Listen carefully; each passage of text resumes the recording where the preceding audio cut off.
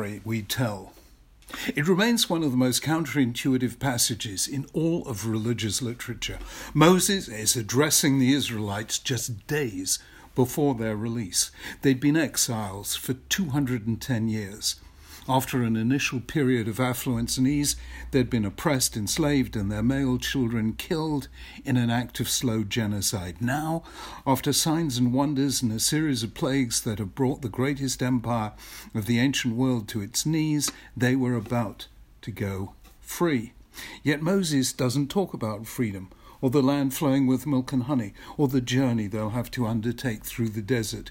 Instead, counterintuitively, and no less than 3 times, he turns to the distant future when the journey is complete and the people, free at last, are in their own land.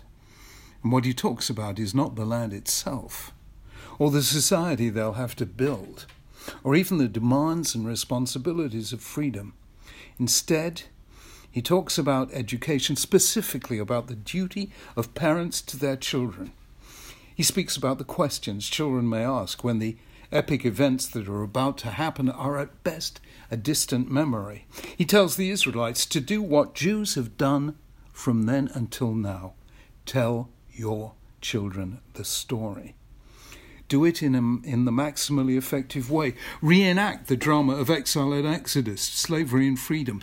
Get your children to ask questions. Manishtana. Make sure you tell the story as your own, not as some dry account of history. Say that the way you live and the ceremonies you observe are Bavo Zer Hashem Li, because of what God did to me, for me, not my ancestors, but me. Make it vivid. Make it personal, and make it live. He says this not once but 3 times. It shall be that when you come to the land which God will give you, as he said, and you observe this ceremony, and your children say to you, what does this service mean to you? Mo'avodah zot lachem, you shall say, it's a Passover sacrifice to the Lord, who passed over the houses of the Israelites in Egypt when he struck the Egyptians and spared our homes. V'higadat alavincha b'yom hahu, on that day you shall tell your child, it's because of what the Lord did for me when I came out of Egypt. In the future, when your child asks you, Mazot, what is this? You shall tell him, with a mighty hand, the Lord brought us out from Egypt, from the land of slavery.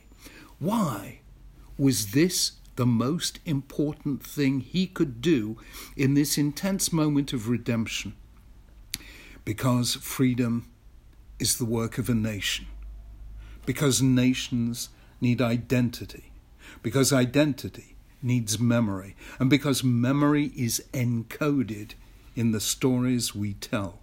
Without narrative, there's no memory, and without memory, we have no identity. The most powerful link between the generations is the tale of those who came before us, a tale that becomes ours and that we hand on as a sacred heritage to those who will come after us. We are the story we tell ourselves about ourselves, and identity begins in the story parents tell their children. That narrative provides the answer to 3 fundamental questions every reflective individual must ask at some stage in their lives. Who am I? Why am I here? How then shall I live? There are many answers to these questions, but the Jewish ones are, I am a member of the people whom God rescued from slavery to freedom. I am here to build a society that honors the freedom of others, not just my own, and I must live in conscious knowledge that freedom is the gift of God, honored by keeping his covenant of law and love. Twice in the history of the West, this fact was forgotten or ignored or rebelled against. In the 17th and 18th century, there was a determined effort to create a world without identities. This was the project called the Enlightenment. It was a noble dream. To it we owe many developments whose value is beyond question and that we must strive to preserve. However, one aspect of it failed and was bound to fail: the attempt to live without identity. The argument went like this. Identity throughout the Middle Ages was based on religion, but religion had for centuries led to war between Christians and Muslims. Then, following the Reformation, it led to war between Christian and Christian, Protestant and Catholic. Therefore, to abolish war, one had to move beyond identity. Identities are particular, therefore let us worship only the things that are universal: reason and observation, philosophy and science. Let us have systems, not stories. Then we will become one humanity, like the world before Babel, as Schiller put it, and Beethoven set to unforgettable music in the last movement of the Ninth Symphony: Alle Menschen werden Brüder, all men will be brothers. It cannot be done, at least as humanity is presently constituted. The reaction when it came was fierce and disastrous. The 19th century saw the return of the repressed. Identity came back with a vengeance, this time based not on religion, but on one of three substitutes for it: the nation-state, the Aryan race, and the working class. In the 20th century, the nation-state led to 2 world wars, race led to the Holocaust, and the class struggle led to Stalin, the Gulag, and the KGB. 100 million people were killed in the name of 3 false gods. For the past 50 years, the West has been embarked on a second attempt to abolish identity, this time in the opposite direction. What the secular West now worships is not the universal, but the individual, the self, the me, the I. Morality, the thick code of shared values binding society together for the sake of the common good, has been dissolved into the right of each individual to do or be anything he or she chooses, so long as they don't directly harm others. Identities have become mere masks we wear temporarily and without commitment. For large sections of society, marriage is an anachronism, parenthood delayed or declined, and community a faceless crowd. We still have stories, from Harry Potter to Lord of the Rings to Star Wars, but they are films, fictions, fantasies, a mode not of engagement but of escapism.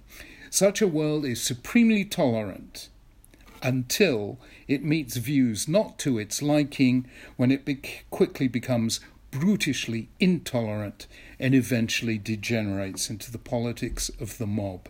This is populism, the prelude to tyranny. Today's hyper-individualism will not last.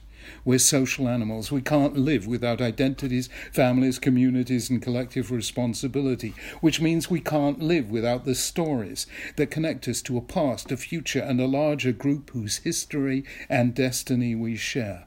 The biblical insight still stands.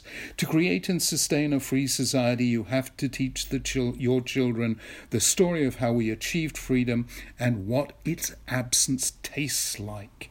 The unleavened bread of affliction and the bitter herbs of slavery. Lose the story and eventually you lose your freedom. That is what happens when you forget who you are and why. The greatest gift we can give our children isn't money or possessions, but a story. A real story, not a fantasy. One that connects them to us and to a rich heritage of high ideals. We are not particles of dust blown this way or that by the passing winds of fad and fashion. We are heirs to a story that inspired 100 generations of our ancestors and eventually transformed the Western world. What you forget, you lose. The West is forgetting its story. We must never forget ours. With the hindsight of 33 centuries, we can see how right Moses was. A story told across the generations is the gift of an identity. And when you know who you are and why, you can navigate the wilderness of time with courage and confidence. That is a life-changing idea.